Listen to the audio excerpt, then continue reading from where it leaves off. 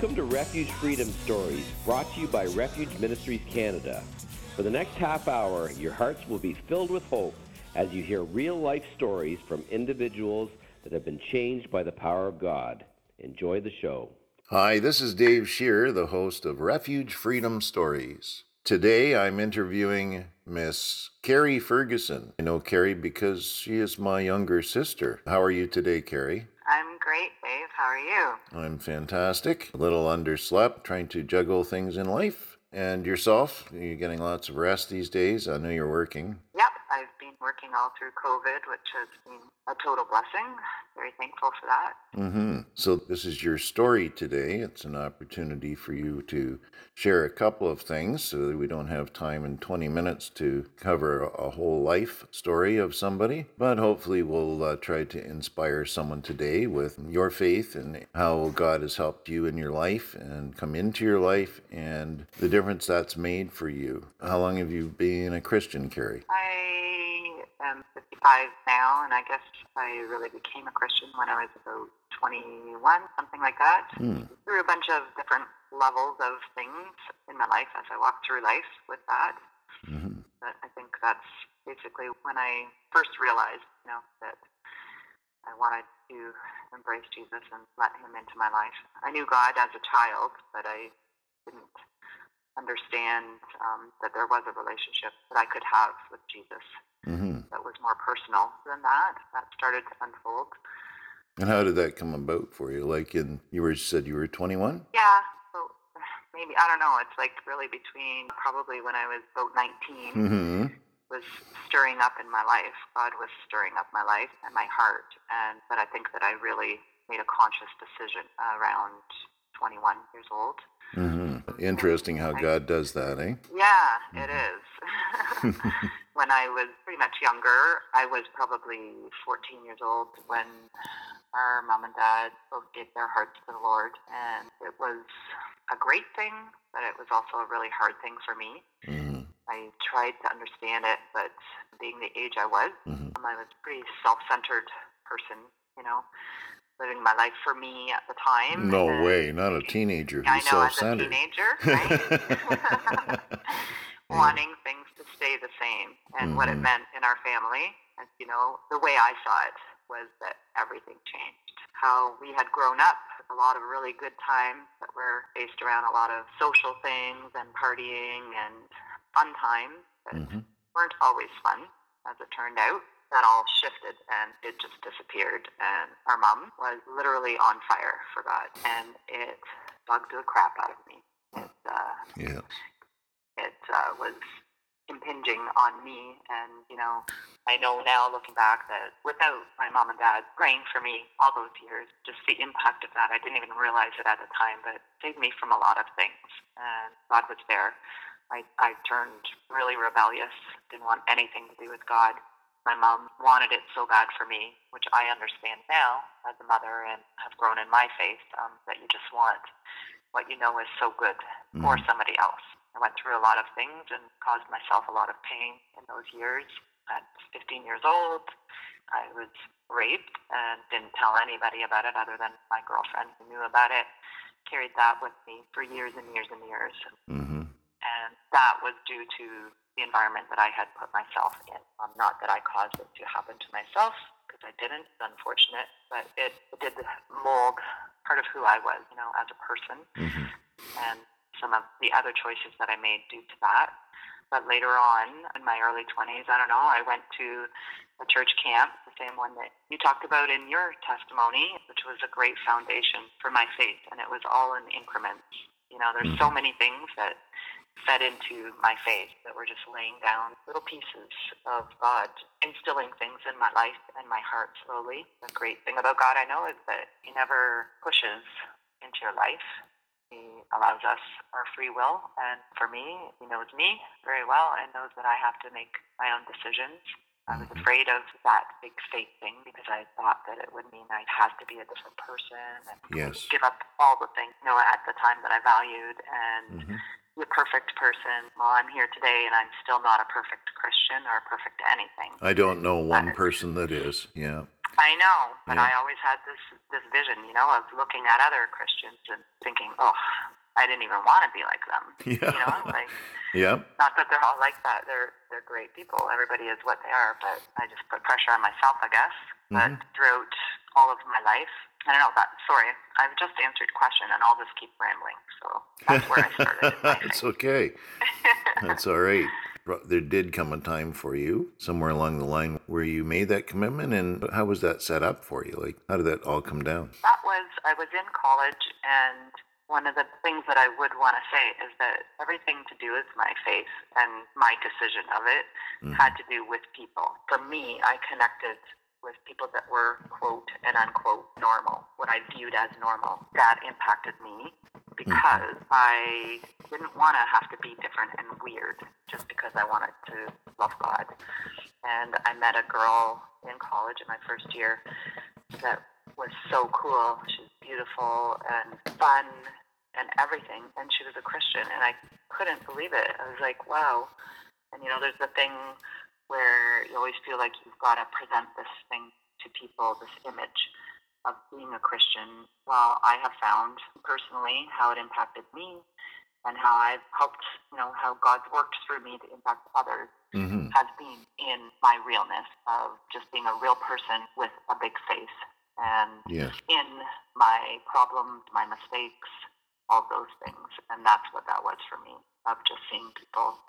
And I was sewing, actually, because I was taking fashion design in the middle of the night. And, God keeps knocking at the back of my head, kind of the door, to my heart. And it just became a relevant moment where I said, yeah, I want to do this. And it was scary to me.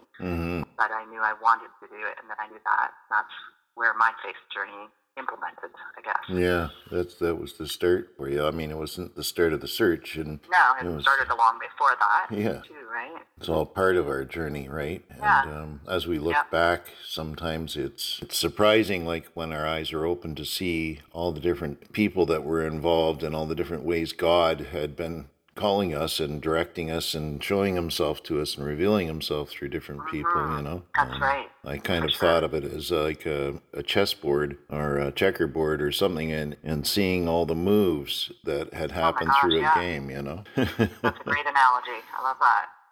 Yep, if you could plot it out. And the thing is, there's all sorts of things that you don't see that God has in the works, Sometimes you see them later and they become relevant. You can see it.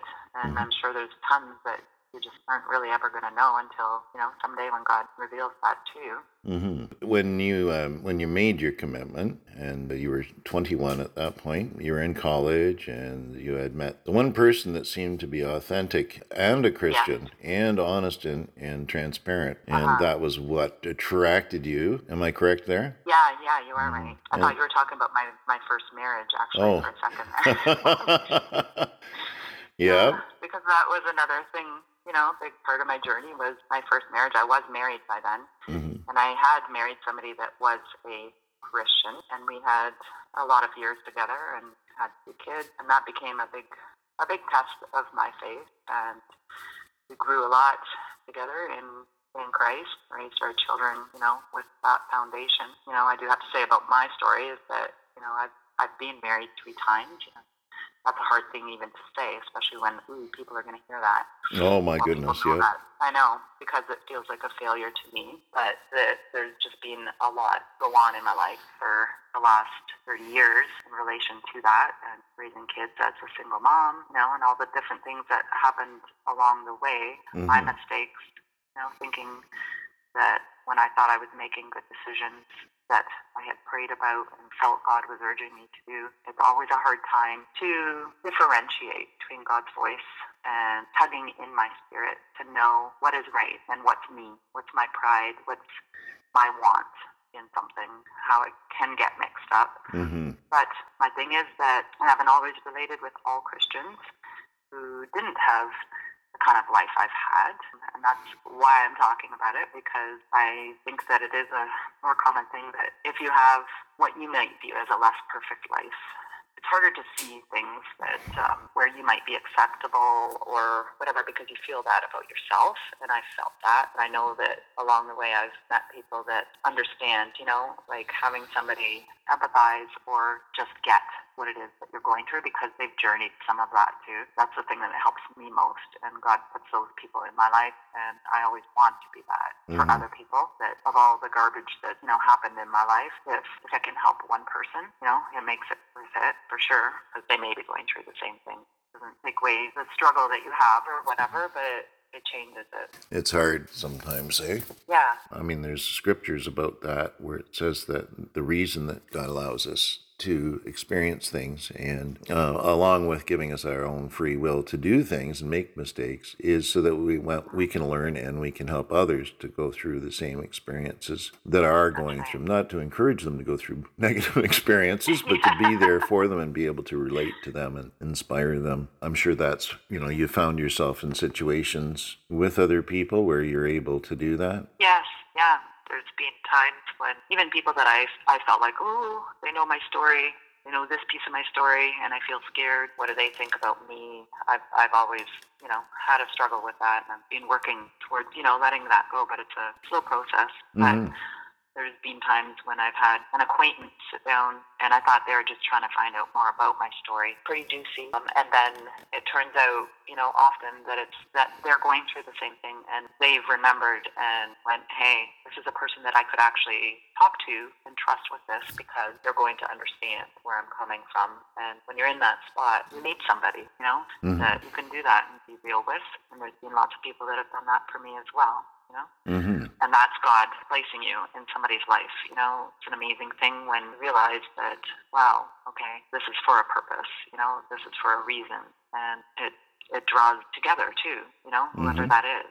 Yeah, well, it's all part of being the body of Christ, and as human beings, basically helping us. God loves us all, not just the Christians, right? He loves everybody. He wills that none would perish, and that all would have relationship with Him. And He longs for that because He knows that will make our lives more fulfilled and abundant. And that's what He, wants for us, right? And so a lot of times we talk about, there's a separation between the world, meaning people that are not Christians, and the body, but we're all brethren in a way, and because we're part of God's family. Even those that aren't saved, God loves you, if you're listening, as much as any Christian, and He loves us all equally. And I remember as a kid, our dad saying to us, or our mom, at times saying, I love you all. I love you all very, very much. I love you as much as the next. And, as a kid, you try to play that off and say, get the favoritism or whatever. And they always were able to maintain, no, we love you all the same. We love you all very much. And sometimes as Christians, we forget that. We kind of feel like we're entitled and we're special. And, God loves us more than He loves the unsaved. And it's not true. No. I've gained a lot from talking with people of other faiths as well. When I stopped being scared of other faith implementing into mine or whatever, like that was just the thing where I came from, and was able to actually glean amazing things from people that are in other faiths as well. When you stop trying to change them, but just be who you are and show whatever God is through you, and they're doing the same, and you can love each other.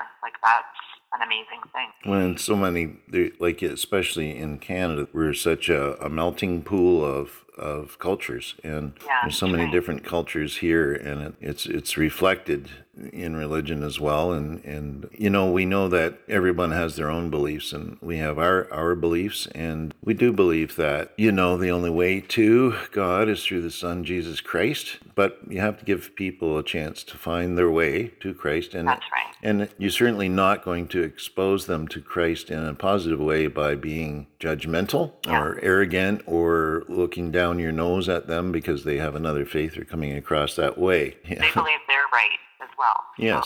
So we're coming at it from two separate ways, but you can come together and learn and respect each other along the way, and pray that God, that's one of the things I've learned. I'm not responsible for somebody else's Christianity. That's right. Whether they accept Christ or not.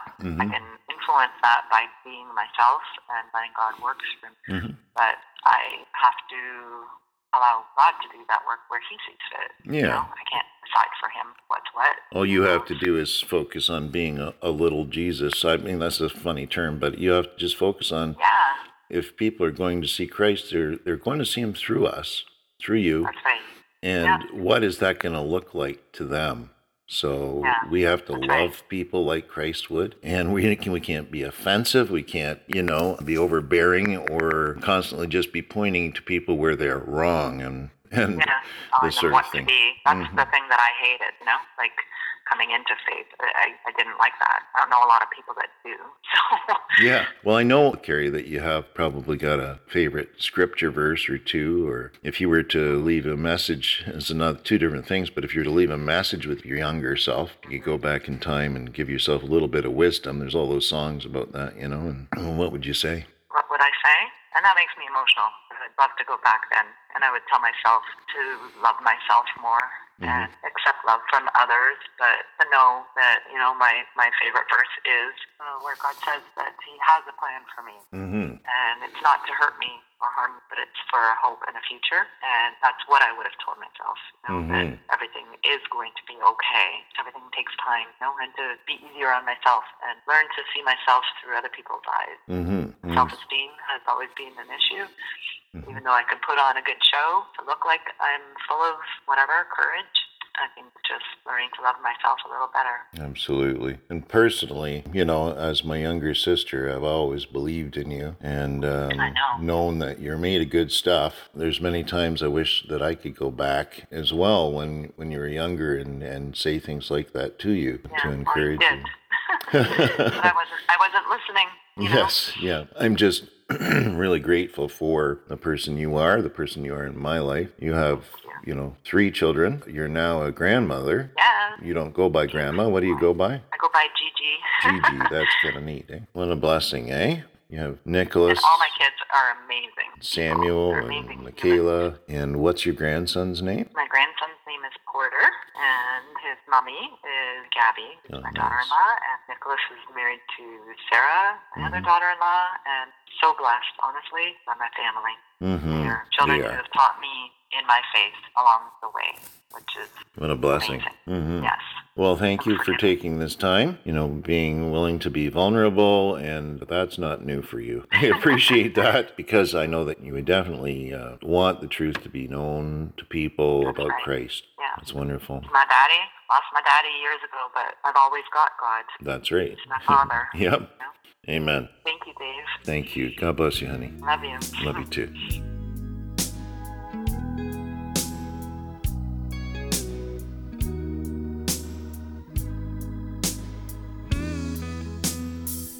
Got this feeling inside me,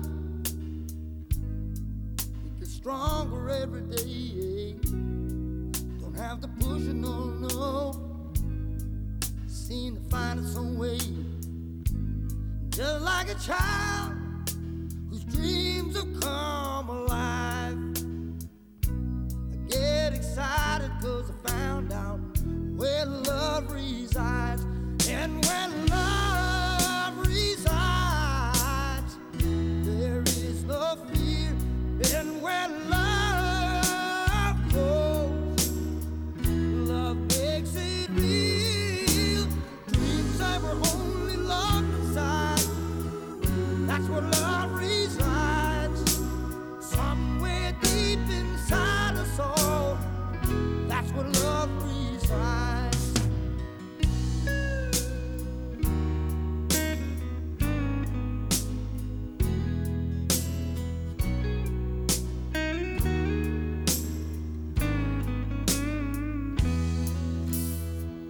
Like a man out of prison, locked away for a long, long time. I get a thrill of the simple things, like sitting back watching the sun begin to rise. I don't have to look over my shoulder anymore. Find the strength to get by where love resides. And when love resides, there is no fear.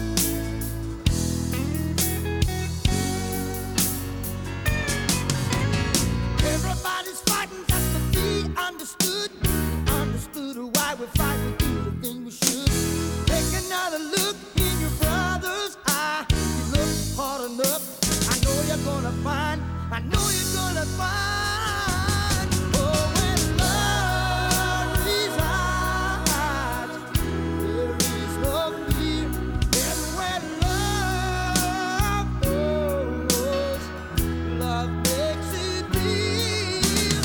Dreams never only love inside, that's where love resides, somewhere deep inside us all, that's where love resides. Somewhere deep inside everybody, that's where love resides. I said love, said love, said love, said love casts out all fear. Let love, let love, let love hold on. Said love, said love, said love got a hold on me now. Somewhere deep inside us all, that's where love resides.